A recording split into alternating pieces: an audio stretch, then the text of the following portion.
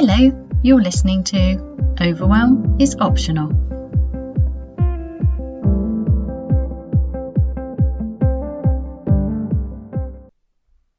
Hello and welcome to episode 2. This is a lockdown special. So how can we reduce overwhelm during this tricky time? So you might be thinking, that's crazy. The world has gone crazy. It's impossible for me to feel better at a time like this. Or you might already be feeling better because actually quite a few of the things that were difficult for you have accidentally been taken away from you. Or maybe you're somewhere in between. My question is, how can we use lockdown to reduce overwhelm? To start to examine our patterns that lead us to get stuck in that state or leave us spending more of our time in that horrible state than we wish to. Yeah, let's just have a go at seeing what we can do with that. So at the moment there's been these huge shifts which have happened very, very quickly. And there's a lot of fear and there's a lot of talk about scarcity. So the loo roll scarcity obviously is a big one, and we went out under the cover of night to get some vegetables last night, and there was no loo roll. There were a lot of vegetables. There was a lot of really good food. The supermarket was, I'm so grateful, was really well stocked, and I think supermarkets are doing a great job. But there was no loo roll, which I'm laughing about because I go to Glastonbury. I've worked at Glastonbury for a number of years. I'm privileged to do so. And there's always the loo roll issue, isn't there? And last year there was no loo roll at all. I don't know why. I don't know if the festival had taken a decision not to provide it this year, but there wasn't any anywhere. And it was very hot, and yeah, you can imagine. Anyway, so that scarcity of loo roll is something that, you know, once every year I put myself into that situation. So usually I have a backup plan. This year I didn't, and I had to text a friend who was coming in later than me and go, bring loo roll, there isn't any anywhere, and she could. So, you know, things get solved. You can figure stuff out. But anyway, so the loo roll thing makes me laugh because I think it's really interesting the way that when I'm at Glastonbury, I'm so grateful for really simple things like access to a toilet and loo roll. Any sleep I get is a bonus because it's obviously very noisy. Yeah, and then you come home and it's like, well, there's loo roll everywhere. So now I don't appreciate my loo roll. I do for a bit, you know. I come home and it's like that post Glastonbury shower is the most heavenly shower ever, and being able to sit on a clean toilet it's like being on a throne. And loo roll is the most magical substance in the world. And then I normalise very quickly because that's what we do, we adapt. And then, yeah, I probably waste a bit of loo roll. And that's it. I find that quite interesting, how we change and adapt and we stop noticing the good. And we very easily become obsessed with what we don't have. So how can we use what's going on at the moment? You're not allowed to leave your house. Now, for introverts, honestly, we've been preparing for this our whole lives. We've gone out and got vegetables, and we're not leaving the house now. And it's really nice. And I know that there's lots of stuff that's going on right now, which is horrible. And it's not that I don't have anxiety about my children, my adult children who are in London, you know, my family, my friends, money. There's a million things that I can choose to become very, very obsessed with, or I can choose to focus on what I do have. So there's a choice there, but that choice is difficult, and it's difficult as humans because our brains, our minds are so obsessed with lack because that's how we've evolved. So for me, I'm so grateful that I've been practicing focusing techniques and meditating and and mindfulness and stuff like that for years. So it's really helpful. It doesn't mean I don't go into those states of overwhelming fear and panic and anxiety, but I've noticed an ability to bring myself out of that faster, and I'm really grateful for that. So I'm going to share some of what I use. There's lots of people better at this than me, but this is what I do. So I will do that in a while, but I just wanted to really try and help you if you're stuck in lockdown and it's like overloading you, or it's not overloading you and you recognise there's some opportunity here for deep examination and maybe when, looking ahead when we can all go outside again and party, that in that time, however many weeks or months that is, that you would have gained new skills, that there are things that actually you want to change and you can see that would be beneficial for you, because actually for you being in lockdown there are some good things. So either you're feeling like, oh my God, this is horrendous, I can't cope, I'm stuck in the house with my family and we really don't get on and it's really stressful and we don't have what we need and I'm really anxious about the future, and you're feeling really overwhelmed and you can't think straight. That would be completely understandable. Obviously, you're human. Stop being so hard on yourself. Or you might be feeling like, yeah, this is really hard, but there's things about it that have shifted for me and I'm recognising that that's actually making me feel a bit lighter. So, or anywhere in between. So that's where I'm going with this. So what I find interesting about this is how many times do we wake up in the morning and go, oh my God, I don't want to get up and go to work, or I don't want to go to school, or I don't want to have to get my kids to school and then go to work and there's too much to do and I've got to go here and do this. How many times is that the start of your day?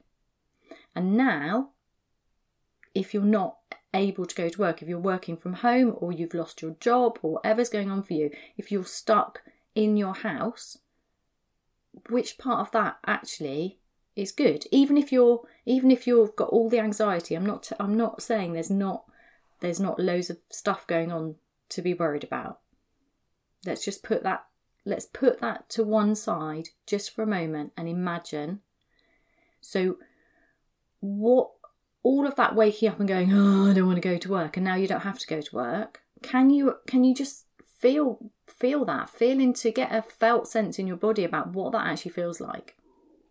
So instead of just letting all the overwhelm and the anxiety replace that original feeling of, oh, I don't want to get up and go to work, see if you can just really pay attention to what's going on for you, because that's really useful information. So if you were in a state of overwhelm before this happened, and now you're in a state of overwhelm, but things have shifted, what's going on for you there?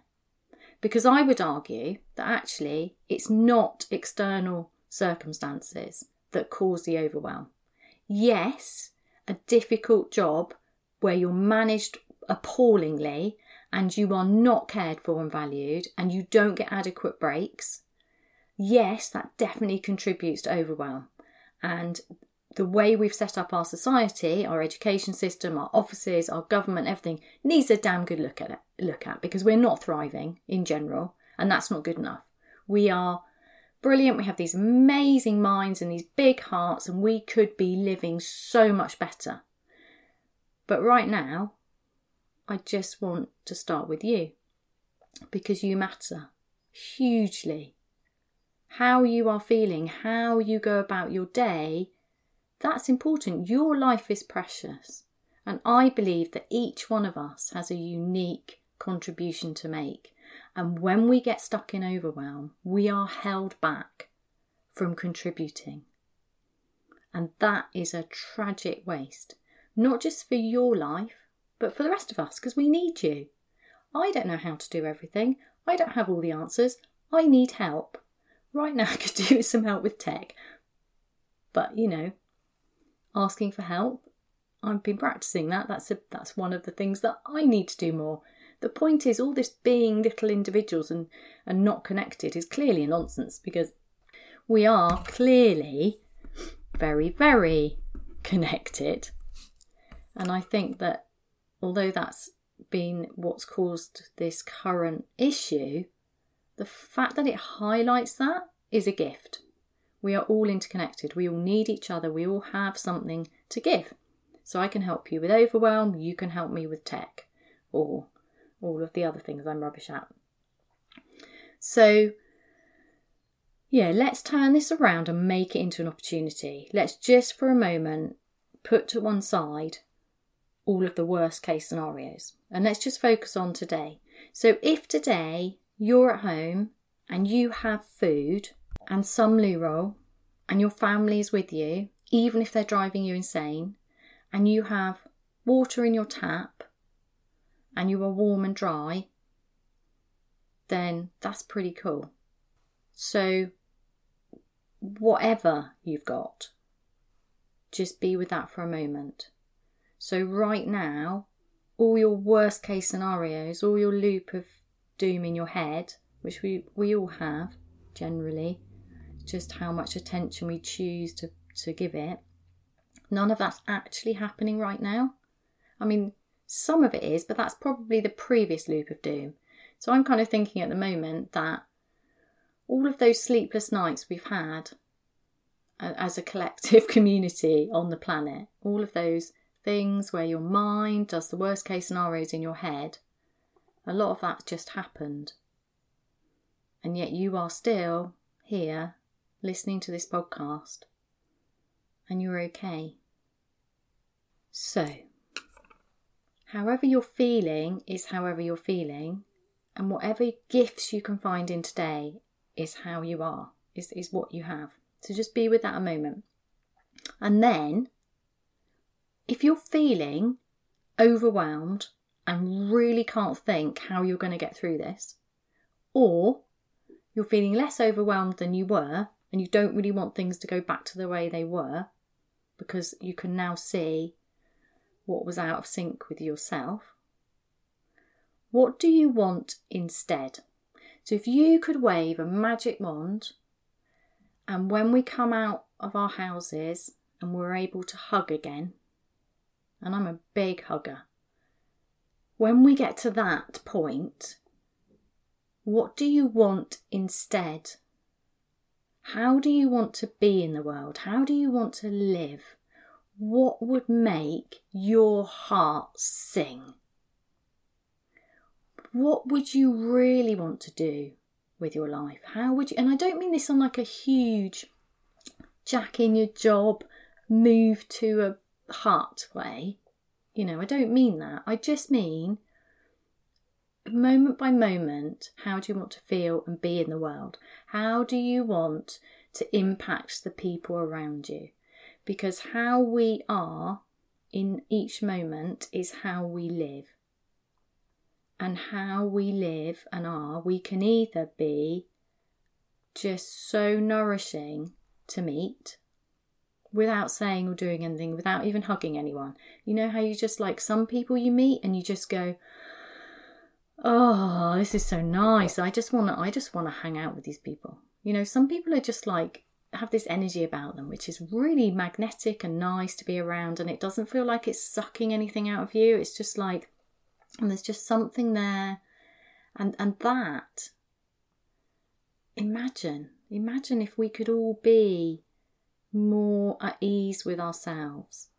If we knew what we were good at and we wanted to share that, rather than struggling through lives that don't work for us, getting stuff done in a state of fog and overwhelm and feeling crap.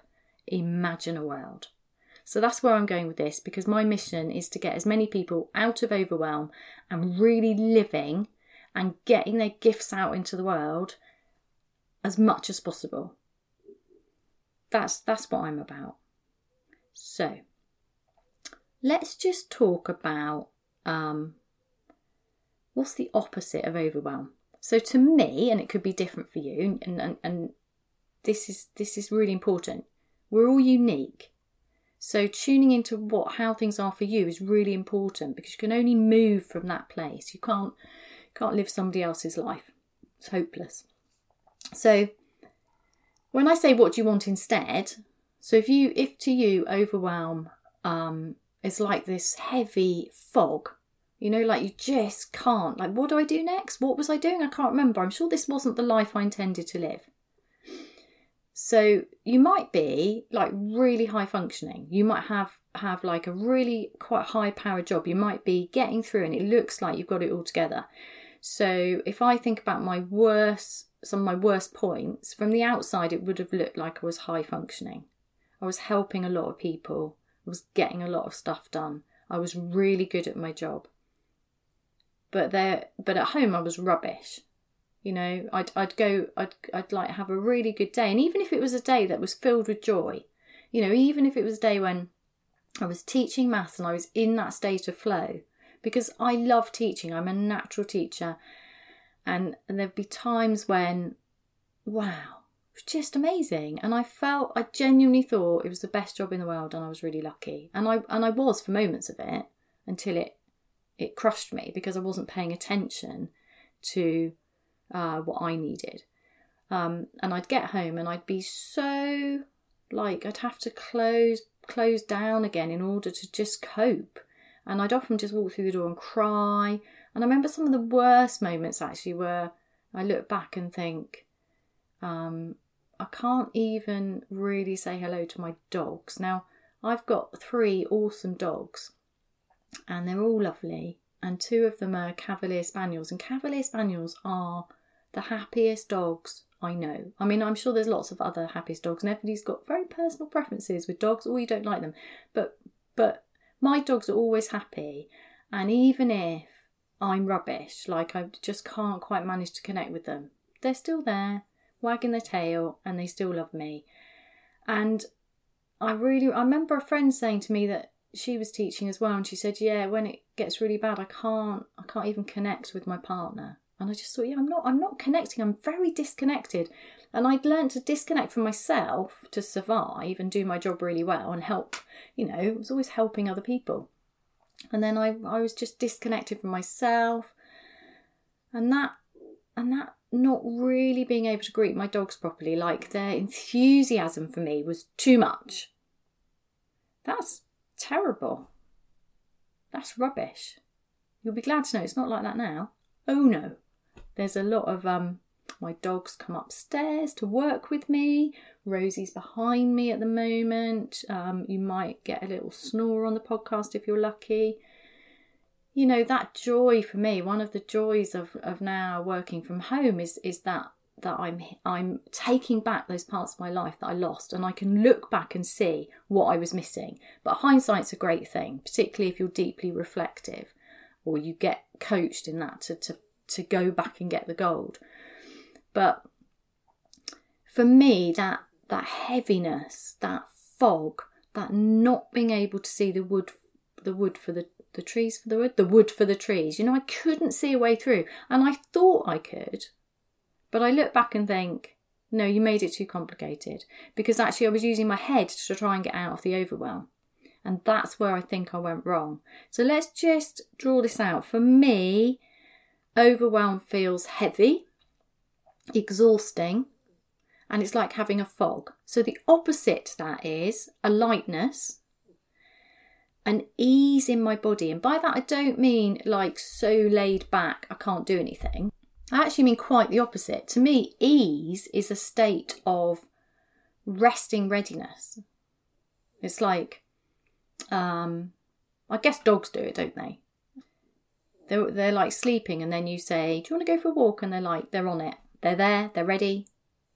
They go from 0 to 60. They're just there. And that, to me, that sense of ease in my body where I am standing my ground. I feel safe and welcome. I feel like there's space for me.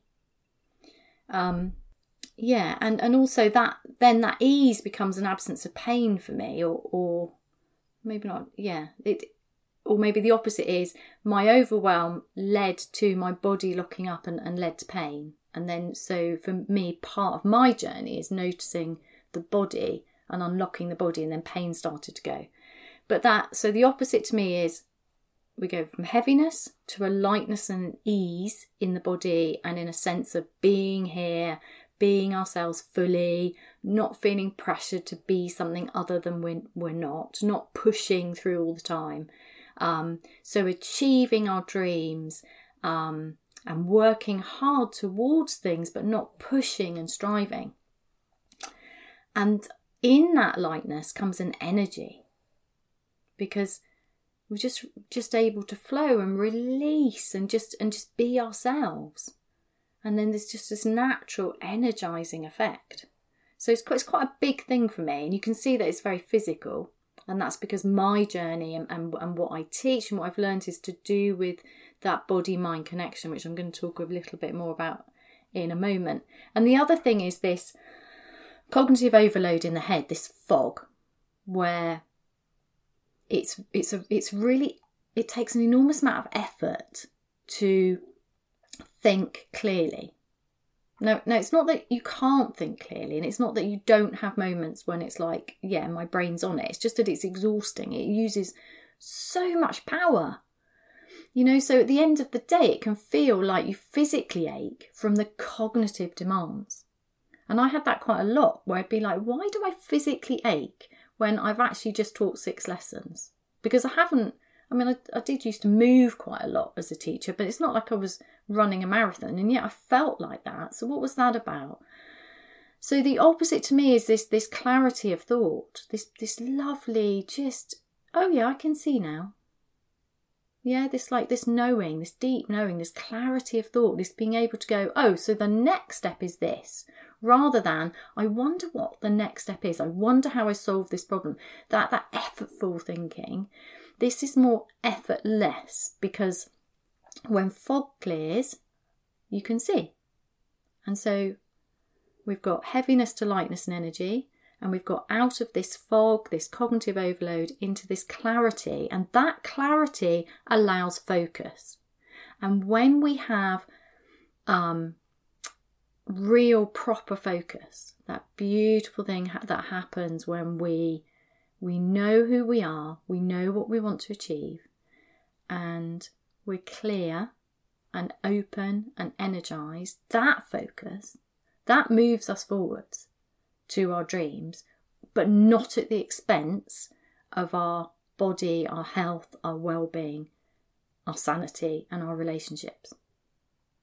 So, I'm going to tell you a little bit more about my story and how I got to this point. So I would argue that my cycle of exhaustion, stress, overwhelm, that pattern which led me to an embarrassing, tragic burnout, which I'm not now almost laughing about, not because it's funny, but because it's just so good to be out of it. So good to be out of it, and that's what I want for everyone. So I think my story starts this time. So I'm just going to start my story in a different place each time. But that time when I decided to finish my degree with the Open University, and this is no criticism of the Open University, which I think is just amazing. I'm so grateful to the Open University.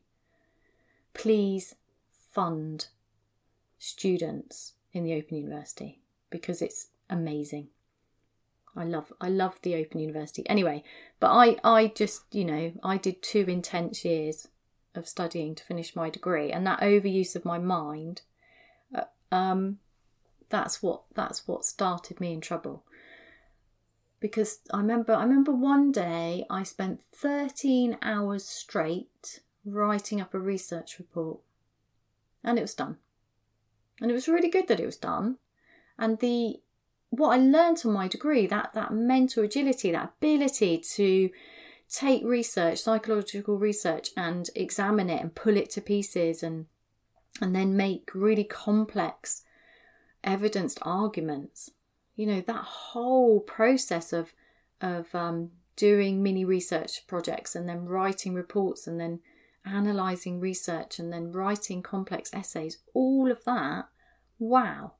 For me, that was so exciting. And I learned so much and I gained so much confidence, and I'm really, really grateful. It's given me skills for life, like the ability to read something and just pull stuff out.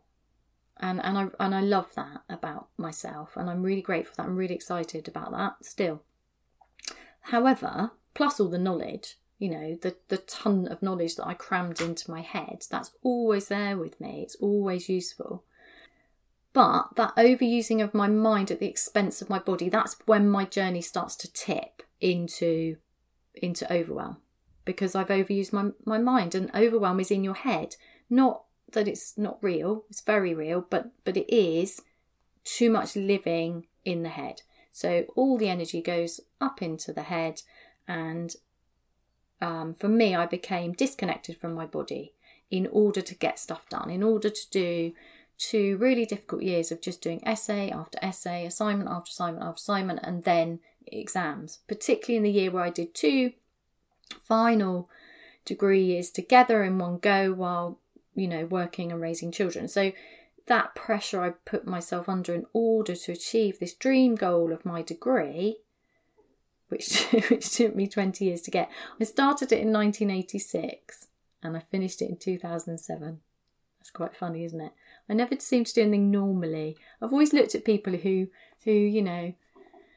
got their A-levels, went to university, managed to get a degree and then got a job, and it just looks so normal and easy.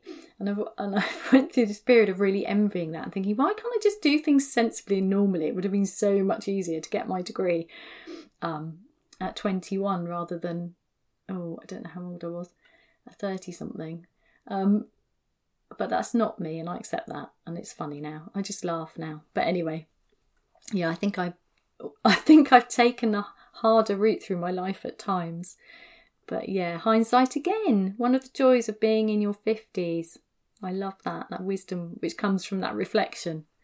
Anyway, where were we? Yeah, so that ignoring my body. So in order to sit there and write a report for 13 hours, my body must have been screaming at me because I was keeping still. Bodies aren't designed to keep still, and yet we've set up our societies to keep them really still. It just doesn't make any sense. Well, it does make sense. I understand how it's happened, but what I'm saying is it's not very good for us. And it was really not very good for me to be that stationary. And I thought it was just temporary, but I think that the habit of shutting down the signals from my body, so not now, I just need to do this, which is what we do a lot. So if you think about your day, how many times are you thirsty but you don't get up and get a drink because you just want to get this done? Or how many times are you hungry and you don't respond to that? And when you do respond to that, you eat rubbish food very quickly whilst doing something else. Or you don't plan your meals because it's just not a priority. You don't have time to do that. You've got too much stuff to get done, which means that actually what you're eating not only isn't always very nourishing, but actually you don't really enjoy it because you're not, instead of going, well, I live in an amazing country with this huge array of food, which right now we're all going to be much more grateful for our food producers and hopefully our farmers who are, much denigrated often. So hopefully we'll start appreciating our homegrown food, which would be really wonderful. And just that thing, you can go into a supermarket and this vast array of food, that's amazing. But most of the time I think we just, shopping's a chore for a lot of us because it's difficult to fit in because we're all rushing around just getting through in a state of overwhelm of different degrees. So, how often do you just eat to fuel rather than going, I live in an amazing country, I can afford delicious food, I'm going to love this meal, I'm going to make this really nourishing, I'm going to really notice it, I'm going to really enjoy it. It's a bit like the Glastonbury loo roll, isn't it? When you're at Glastonbury, loo roll is amazing, a clean toilet is amazing, getting any sleep is just heaven, and then you get home and all those things normalise really quickly. It's exactly the same thing. But how many times when you're hungry do you not eat? How many times when you're tired do you not rest? I think this is really, really common. I think we have this huge idea as a society that keeping on going, getting stuff done at the expense of sleep is okay. So for me, I think it's quite funny that when I was a teacher, I used to say things like, imagine if there were bunk beds in the staff room, because really we all need power naps, because there's so much research about napping, and all the best people nap. It's so good for you. Animals do it. I don't know if siestas are still happening in Southern Europe. I hope they are. But yeah, this working on through, and it's just crazy. But what's funny for me is that I thought, oh wow, if I worked from home, I would nap. And then I discovered that no, I had the same resistance to rest. It's like, oh no, I'll just get this done. I'll just get this done. So I was just carrying on with my same burnout pattern, even though I had the chance to change it. So this is what's important right now. If you're working from home, can you take a break in the middle of the day? Proper break. Switch everything off. Don't scroll. And just literally don't try and nap, because you can't try. We all know how hard it is to try to sleep. Don't even try. Just go for, this is what I do now. 5 minutes, close my eyes. That's it. And if I fall asleep, I fall asleep. And it's lovely. And if I don't, that's okay. But I still have some resistance to it. I've built it in as a habit now. But it's a little bit crazy that for years I knew I needed to have a quick nap, a power nap. And that's funny, isn't it? I've just changed it to a power nap because there's a little bit of shame over napping. Oh, she has a nap. How lazy. Just call it a power nap, and then it's allowed because it's for better productivity. I mean, this is crazy. So yeah, actually, let's be honest here. What I actually do now, after practicing purposely, actually building it into my day, it's written on the board in front of me. It is a strict part of my day, and I used to hide it from my partner. So when he was at work, I'd be like, yeah, I'll practice this self-care routine of taking this 5-minute shut-eye thing. And then when he was home, I'd be like, maybe I won't do it while he's home. It's this shame around napping. It's like there's this resistance to rest because it's a weakness. When clearly we are all, or a lot of us, are so overtired. It's crazy. Anyway, yeah, so what I do now, this is what I do, is Rosie, who is my, I was going to say middle child. No, I have real children. Fur child. My middle dog, Rosie. She's a 6-year-old Cavalier Spaniel. She's lovely. She's the best snuggler. She really likes an armpit. So she just comes with me and we find somewhere to lie down and then go to sleep or not. She goes straight to sleep because dogs have got it sussed, haven't they? They really have got it sussed.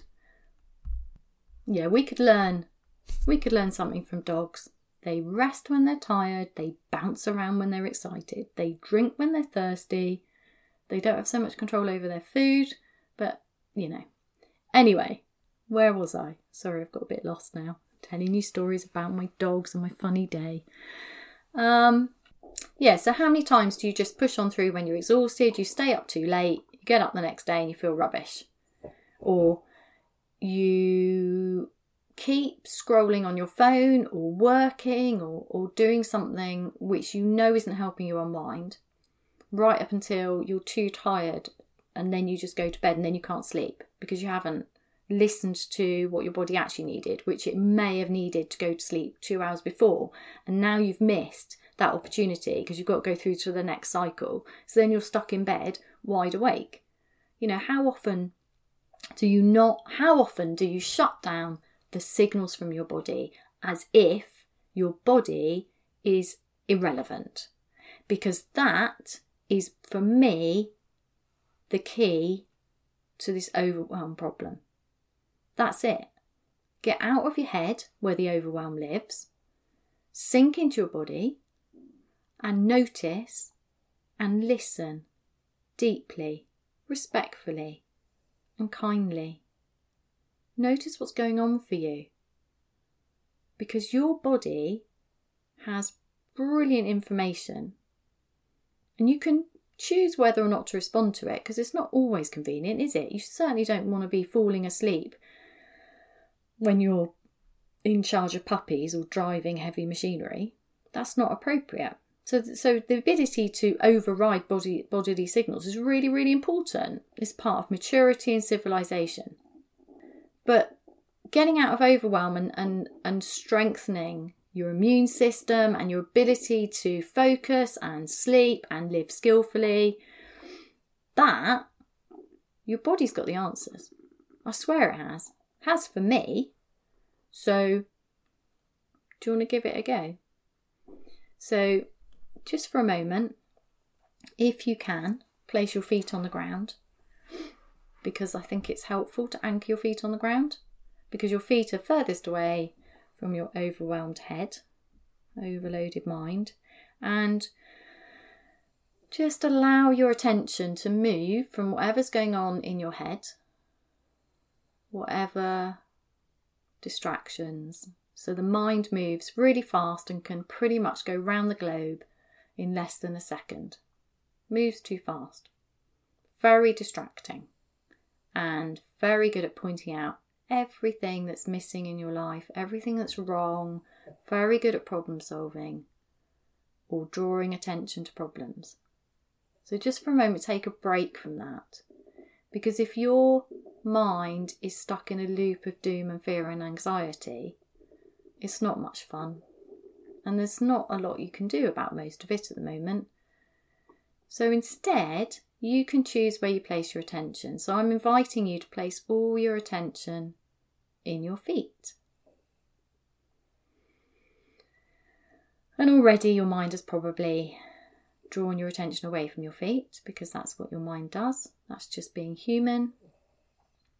So notice what else comes up for you. So if you start getting, I'm rubbish at this, there's no point, it's impossible for me to do this, you don't understand, I'm more overwhelmed than that, this is just too hard for me, you can just listen to that. Or you can place all your attention in your feet. And to make it really easy, you could close your eyes if appropriate to do so. And if it's not appropriate, that's okay. Just place all your attention in your feet. And to help you even more, get really curious about your feet. How do your feet feel? Just focus on the right foot for a moment. And then the left foot. Just notice anything. Maybe wiggle your toes. Anything you can do to anchor your attention into your feet is going to help you. Because your mind is very good at distracting you, taking over, and it tends to be a bit naggy and doom-laden. So if you want to feel better, just don't pay as much attention. And that's not very easy, because just not paying attention to your loop of doom in your head is really hard. It's like telling somebody not to worry. Ridiculously hard. Don't worry. Really? That's too hard. But instead, you can notice the worry and accept that right now, that's how you are. You can also notice that maybe even though things could be worse at the moment, you could consider the world has gone crazy and there's more to worry about. But maybe, actually, you always feel like this. So maybe it's not the external circumstances. Maybe it's just that nobody taught us how to take control of our minds. Yet. That's where we're heading. That's where we're evolving. How to take control of your mind. Not trying to calm the mind. Just moving the attention away from it. So, if you want, you can say, yeah, you're a bit naggy, mind. Just not going to listen to you for a little while. Place your attention in your feet. Then place your attention in your belly. And if your belly wants to soften, now's a good time to allow it to soften, if it wants to. And if it doesn't, that's okay. Just notice that. So all you're doing is noticing what's going on in your body instead of focusing in on your mind. And you can notice both. You can choose to place your attention back into your mind, if your mind hasn't already distracted you, and you can notice the storminess of it. You can notice whatever it's doing to distract you. And then you can purposely move your attention back into your body. Feel your feet on the ground. Allow your belly to soften if it wants to. If it doesn't, notice that. And then you might like to place your attention in your shoulders and notice the space between your shoulders and your ears. Just notice how close to your ears your shoulders are. Just notice. Don't try to change anything. Just notice. So we're making this as easy as possible by accepting the fact that your mind is going to distract you, that it's really not very possible to keep your attention in your body. You have to keep doing it over and over again. That's normal. So you're not failing, you're just accepting your humanness. So the control is not the ability to completely calm your mind, to stop worrying, to stop the loop of doom and nagging. The control is the purposeful placing of your attention into the body. And then it can be really helpful to get curious, because curiosity is the opposite of judgment, which is just really helpful, because otherwise the mind gets too involved in the practice, and it's just really irritating, because minds tend to find something wrong with the body and then start problem solving and then creating a story linked to why your belly won't soften, or why one foot is warmer than the other, or it's just boring and tedious listening to the mind all the time. So take a break. Get curious about your body. We're just going to keep layering this on. So once again, feel your feet on the ground. Get curious about any physical sensations in your feet.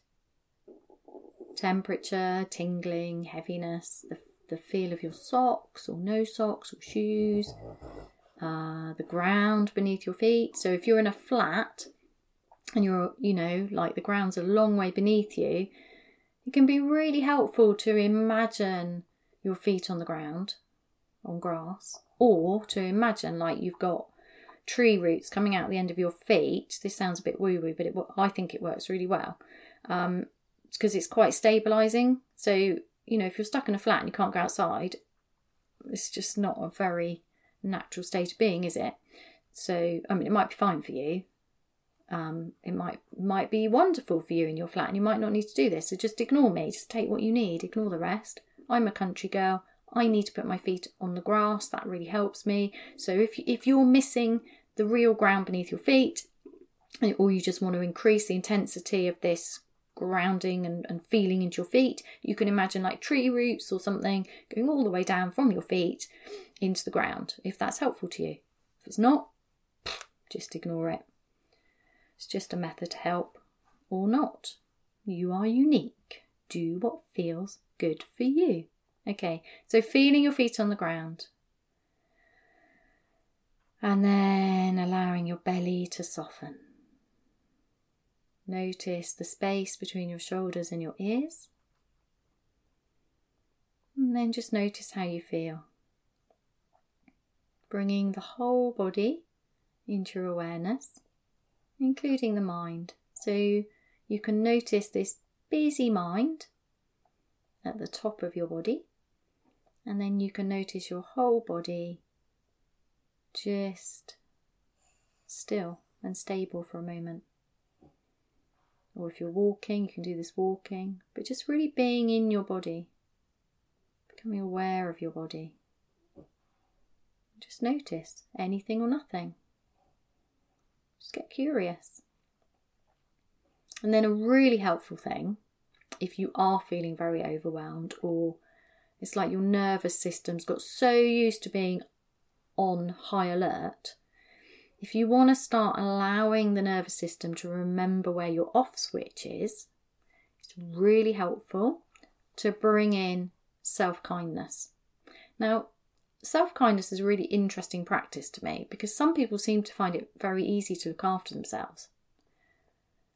And the rest of us seem to find it quite difficult. So you need to think how things are for you. And even if you do find it quite easy to look after yourself, I still recommend you try this because it can add like another dimension. Now you need to see self-kindness as a superpower, as a strength, rather than as this like soppy, fluffy thing.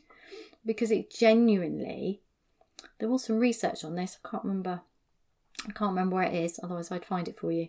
I have to look it up. But this introduction of kindness, this quality of kindness, whatever that means for you, it's going to be different for everyone. But allowing this feeling of kindness to permeate your body is really good for you. It works. If it's not for you, don't try it. Just go with the curiosity, because that stops your mind hijacking you're putting your attention into your body. But should we give it a go? So let's go through the whole thing together. Then you can just do this whenever you need to for a few minutes each day, if that would be helpful to you. So feel your feet on the ground. Really feel your feet on the ground. Notice how your feet feel. Allow your belly to soften or not. Just notice. Notice the space between your shoulders and your ears. And then get really curious about any sensations in your body without trying to change anything. So you might locate heaviness, buzziness, discomfort. If you're in pain, then maybe you want to move. But discomfort is not so bad. It's just there. Just notice it. We have a very low tolerance for discomfort. Notice which parts of your body are really comfortable. Notice what that means for you. What does really comfortable feel like? What are the physical sensations? Because you can re-educate your mind to notice that. Notice any ease in the body. Notice any restriction. What does discomfort feel like for you? Get really curious and then see if you can do it in a really neutral way. So we tend to label things as good or bad, and then this whole story comes along. Oh, that's uncomfortable because I did this and I shouldn't do this and blah, blah, blah, da, da, da. So instead of going with that, go see if you can hold the comfort and the discomfort, the heat and the cold, the buzziness and lightness, the heaviness and whatever's there. See if you can see it in just like all the same way, like it was kind of like a landscape of your body. So it's just information. It's neither good nor bad. It's just how things are for you at the moment. See if you can do it curiously. And then notice how you feel. Well done. And then we're going to introduce the icing on the cake for resetting the nervous system. And this is kindness. So just imagine that every cell in your body is kind of like maybe it feels a little bit chaotic. It might not for you, but you can imagine, or just imagine. I often imagine that each cell in my body is a little bit spinning from everything I've been doing. And then as I bring in this body-centered mindfulness practice, this moving my attention into my body and allowing everything to reset, it's like all the little cells can just start to find their own speed, their own rearrangement, space created inside everything, mending, healing, the body readjusting, doing whatever it needs to do, but I don't normally give it the space to do because I ignore its needs all day.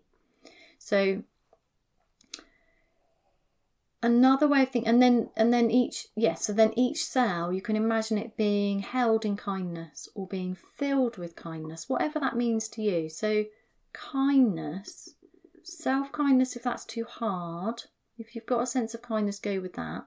But if you haven't, if you cannot imagine that, then I recommend this. Have you ever been listened to? Like properly listened to? Like when somebody just holds that space for you and you can just offload without being judged. And afterwards it was like a gift. So if you've ever been listened to like that, see if you can tune into that. I don't know if many of us have. So imagine what it would be like. Or you're more likely to have done it for somebody else. I think this is quite common. So imagine that you're listening to your body.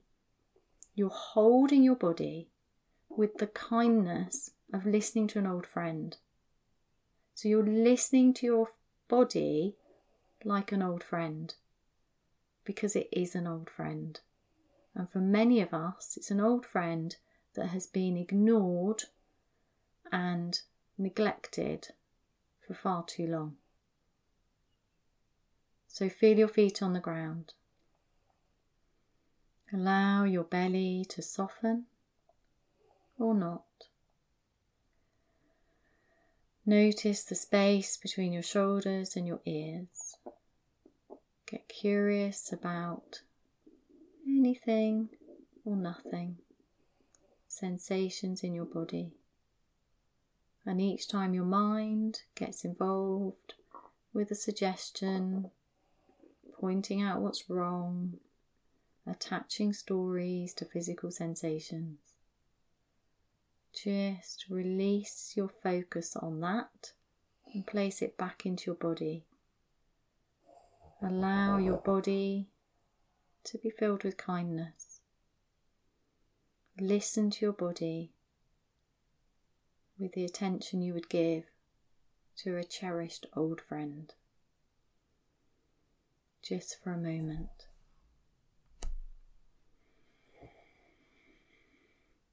And notice how you feel. And each time you realise your attention has moved back into the mind, gently but firmly escort your attention back into the body.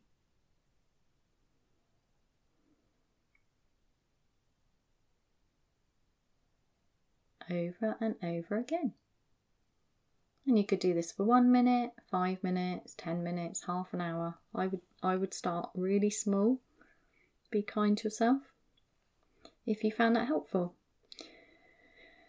So, throughout your time in lockdown, can you use it to start to move towards a way of living which is better suited to your uniqueness, your energy, your gifts, what brings you joy, what are your priorities? Because if there's one thing that's going on at the moment, it's like if we remove the noise of the busyness, the getting through, right now we could all get sick, so our lives become more precious. And we all have concerns about getting enough food for ourselves and our families, having the money we need to keep a roof over our head, getting access to the medical care that we need. We don't know when we're going to see each other again. There's so much going on. So many basic needs are maybe feeling under threat. So the good thing about that is it gives us the opportunity to focus on what's really important. And that's a gift. So take this time, this opportunity to look after yourself and reflect on what's important and learn how to move out of overwhelm. Because overwhelm, that busyness, that getting on through, is robbing you of your life. And life, as we really know right now, is so precious. It's a gift. So I invite you to imagine if you could wave a magic wand and right now recreate your life in a way that really works for you, that energizes you, that makes you feel like you wake up in the morning, imagine that you're just like, oh, brilliant, another day. If you've been used to waking up with, oh, how am I going to get through today? So this is an opportunity while we're in these unusual circumstances, because a big shift has happened out of your control. You no longer need to do the, well, if I had a different job, or if this was different, or if my company was run in a different way, or if I could run my company in a different way, if, all the what ifs, they kind of just happened.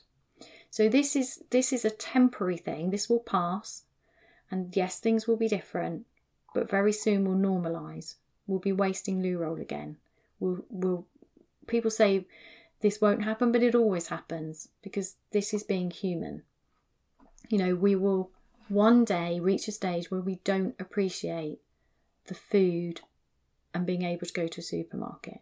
That will happen. It's really sad and it's really tragic. And in a way, I kind of hope it happens, because then it means that we're back to a supply chain that works and we're all out. But what I really, really, really want to happen is that we find what brings us joy. We stop just getting through. We learn to live in alignment with our own unique gifts, our own energies, that we feel really well, that we make the absolute best of our time here. That's what I want. So, let me know what you think. Thanks for listening. And next episode coming soon. Have a good day. Take good care of yourself.